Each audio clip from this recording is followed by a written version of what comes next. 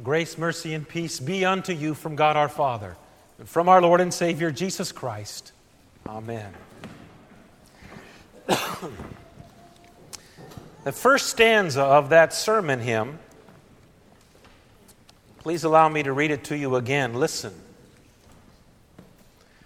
O Christ, who called the 12 to rise and follow you, forsaking old familiar ways, for ventures bold and new, grant us to hear your call, to risk security, and bound in heart and will to you, find perfect liberty. That is a prayer. That prayer was reflected in what the choir sang after the Old Testament reading. This morning's theme is about thankful service bestowed. And you see in the gospel reading and in the Old Testament reading of thankful service being bestowed upon some specific individuals. Their calling. Before the service even began, you heard Elise being called to faith and being called as one of God's servants. Now, the calling in the gospel reading and the calling in the Old Testament reading is a very narrow calling. Jonah was called to be a prophet. Peter, Andrew, James, and John were called not only to be believers in Christ, as Jonah was, but also to be apostles of Christ. But the broader call of which all of us have received, of which you saw Elise receive, is the call not only to faith, but also to be a part of a family known as the church, and to imitate and to proclaim what the church has been given. You see, as she grows up, just like you and like your children, she learns to speak by imitating the sounds that she hears from you, her family. In the faith, it is the same way. Children learn the faith from their parents, from the family known as the parish family, who is surrounding them and nurturing them in words that they themselves have received. It is the same with us. And the service that Elise has been baptized into, of which all of us have been baptized into, is a life of service that you and I have seen others serve us first and foremost. Faithful teachers and pastors, faithful aunts and uncles, grandparents who served us with the Word of God. Imitating what they have been given to us, and then we pass that on to our children. And they, by God's grace, to their children after them. That's the broad calling into the thankful service of which the theme for this day is about. But let's look at the faithful or thankful service that those apostles were called into, and that the prophet Jonah was called into. Because being called into this thankful service, there are lots of landmines. Some of you have already stepped on them. Some of you have laid them down for someone else to step on.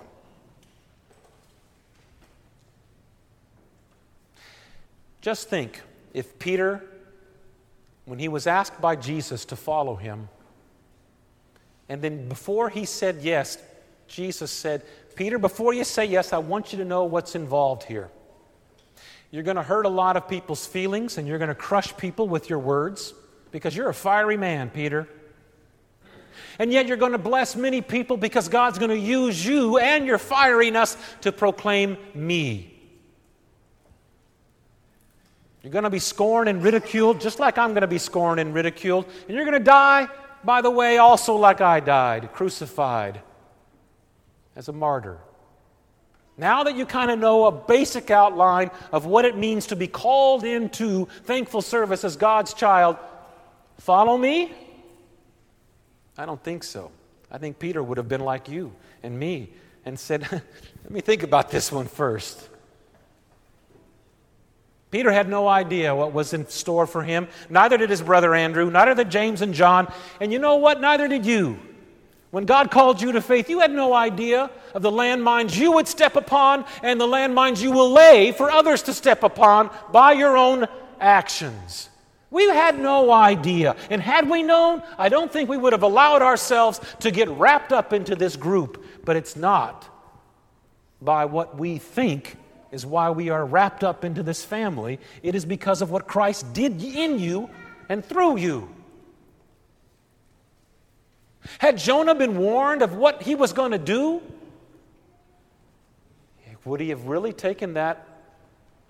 Well, you know he didn't, and that's why God had to have him kicked off a ship and swallowed by a great fish, vomited up on the shore, and then he was ready.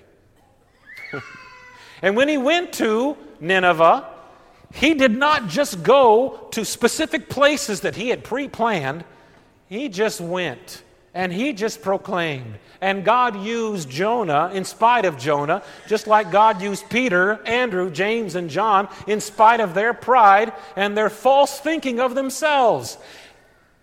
Just like he has used you.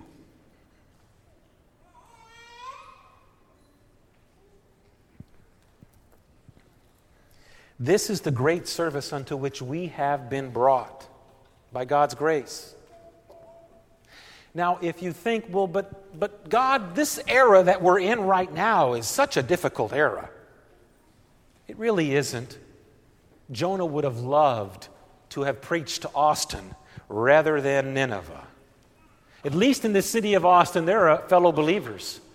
In Nineveh, there were none. God did that miracle not because of Jonah's great zeal and ability, but because of his great message. Jonah told the people what he had first been told. No different than Peter, Andrew, James, and John proclaimed what they first had proclaimed to them. So you and Elise and all of us who have been baptized into Christ can do nothing more than proclaim what has first been proclaimed to us. That Christ was born for us. That Christ did live that life that we cannot live. That Christ did die the death that we will never have to die. And that Christ will be the one who alone, separated by our sins from the Father, we will never have to face that separation.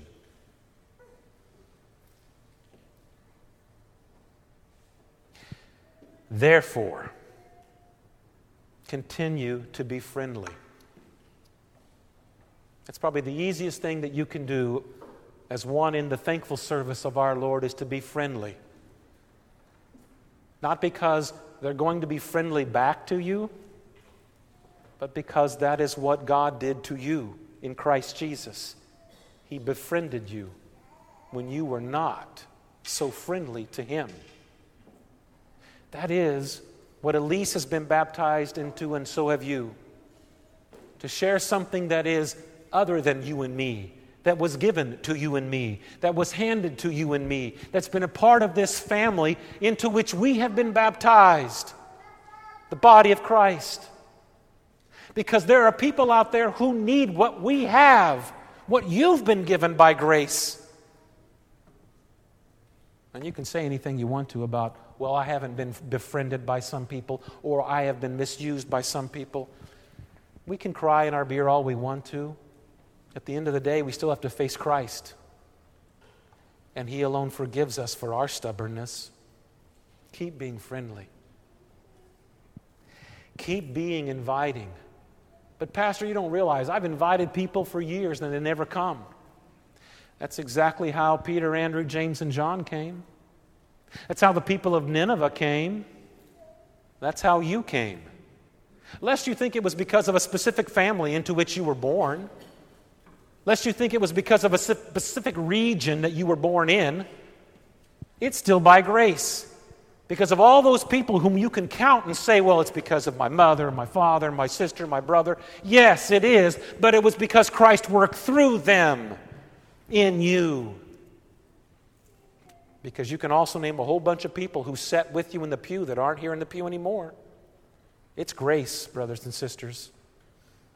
Keep inviting. Keep inviting. Keep introducing yourself, because there's a lot of people whom you do not know yet. One of the great gifts that many pastors would give their eye teeth for is as friendly of a congregation as you are. Reaching out to people whom you see, whom you don't know. Yeah, it's a little nervous. Yeah, it's a little unnerving to do it. But do it. It's what someone did to you when you came into a church that wasn't where you grew up either. And you were welcomed, and you were introduced, and you began to know people. That's what God does through you. That's the service into which we've been baptized. Keep encouraging one another. We all get very tired. We all step on landmines that we've had laid for us by others. Keep encouraging one another not to grow weary. That's what they need out there, and you and I have it here. That's what they crave out there, and you and I have it here. Oh, by no means is it perfect here. But we sure have something that transcends you and me and our imperfection, which is what's in your heart and in your mind, Christ.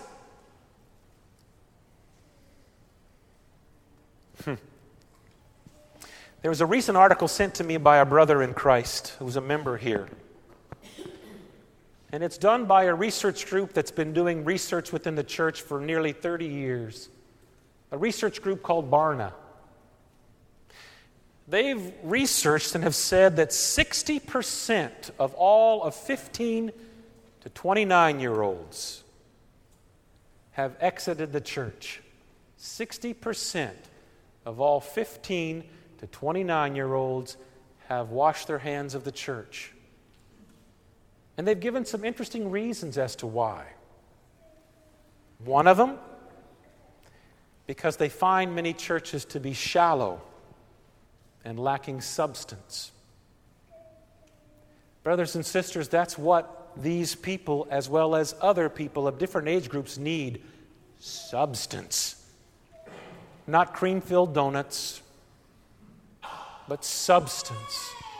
That's what you've been given since you were brought up in the church. Substance. The other thing that they have said is that they feel like God is missing from their services that they've been attending. They feel like it's too hip, too watered down, and too entertaining. That's not what we have, brothers and sisters. We have something to offer.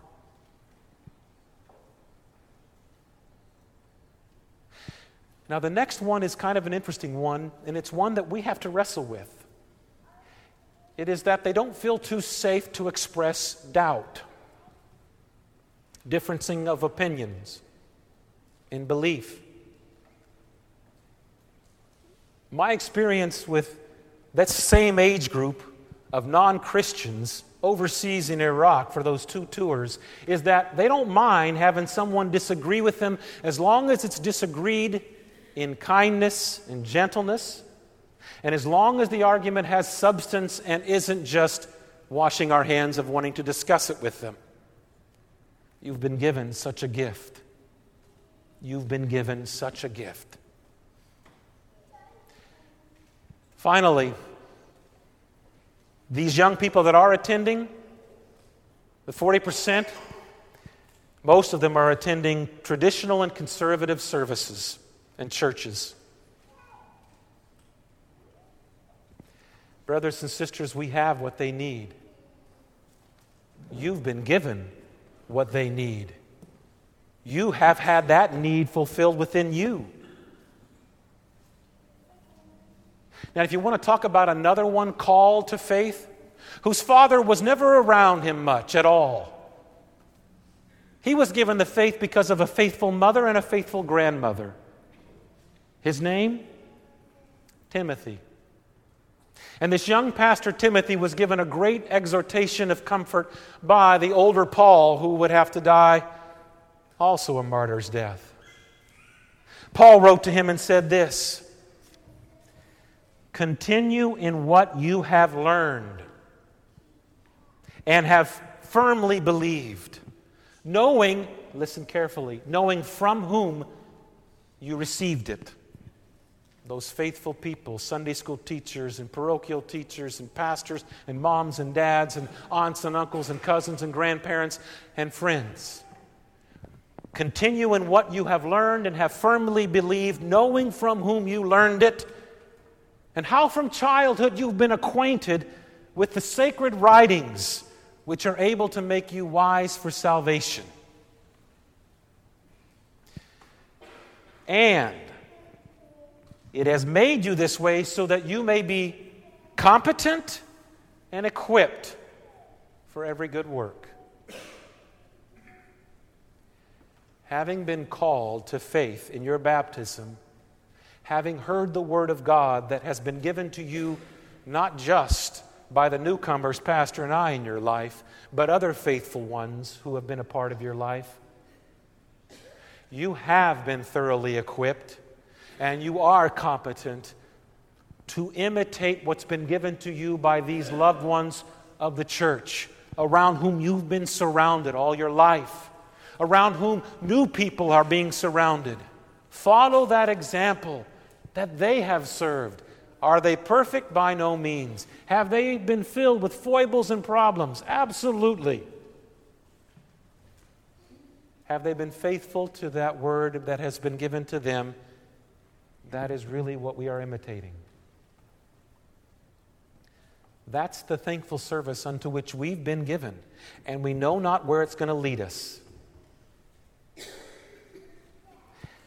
No different than when your mother and father brought you to be baptized. They had no idea of some of the pain that you would endure in your life, and yet they brought you to be baptized, knowing full well that the God in whose name you were to be baptized would carry you through those things in your life. It is the same for you and me today. In the name of Jesus, amen.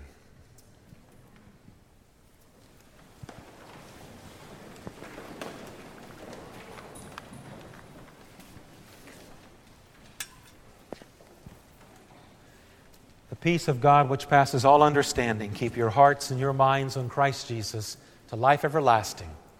Amen.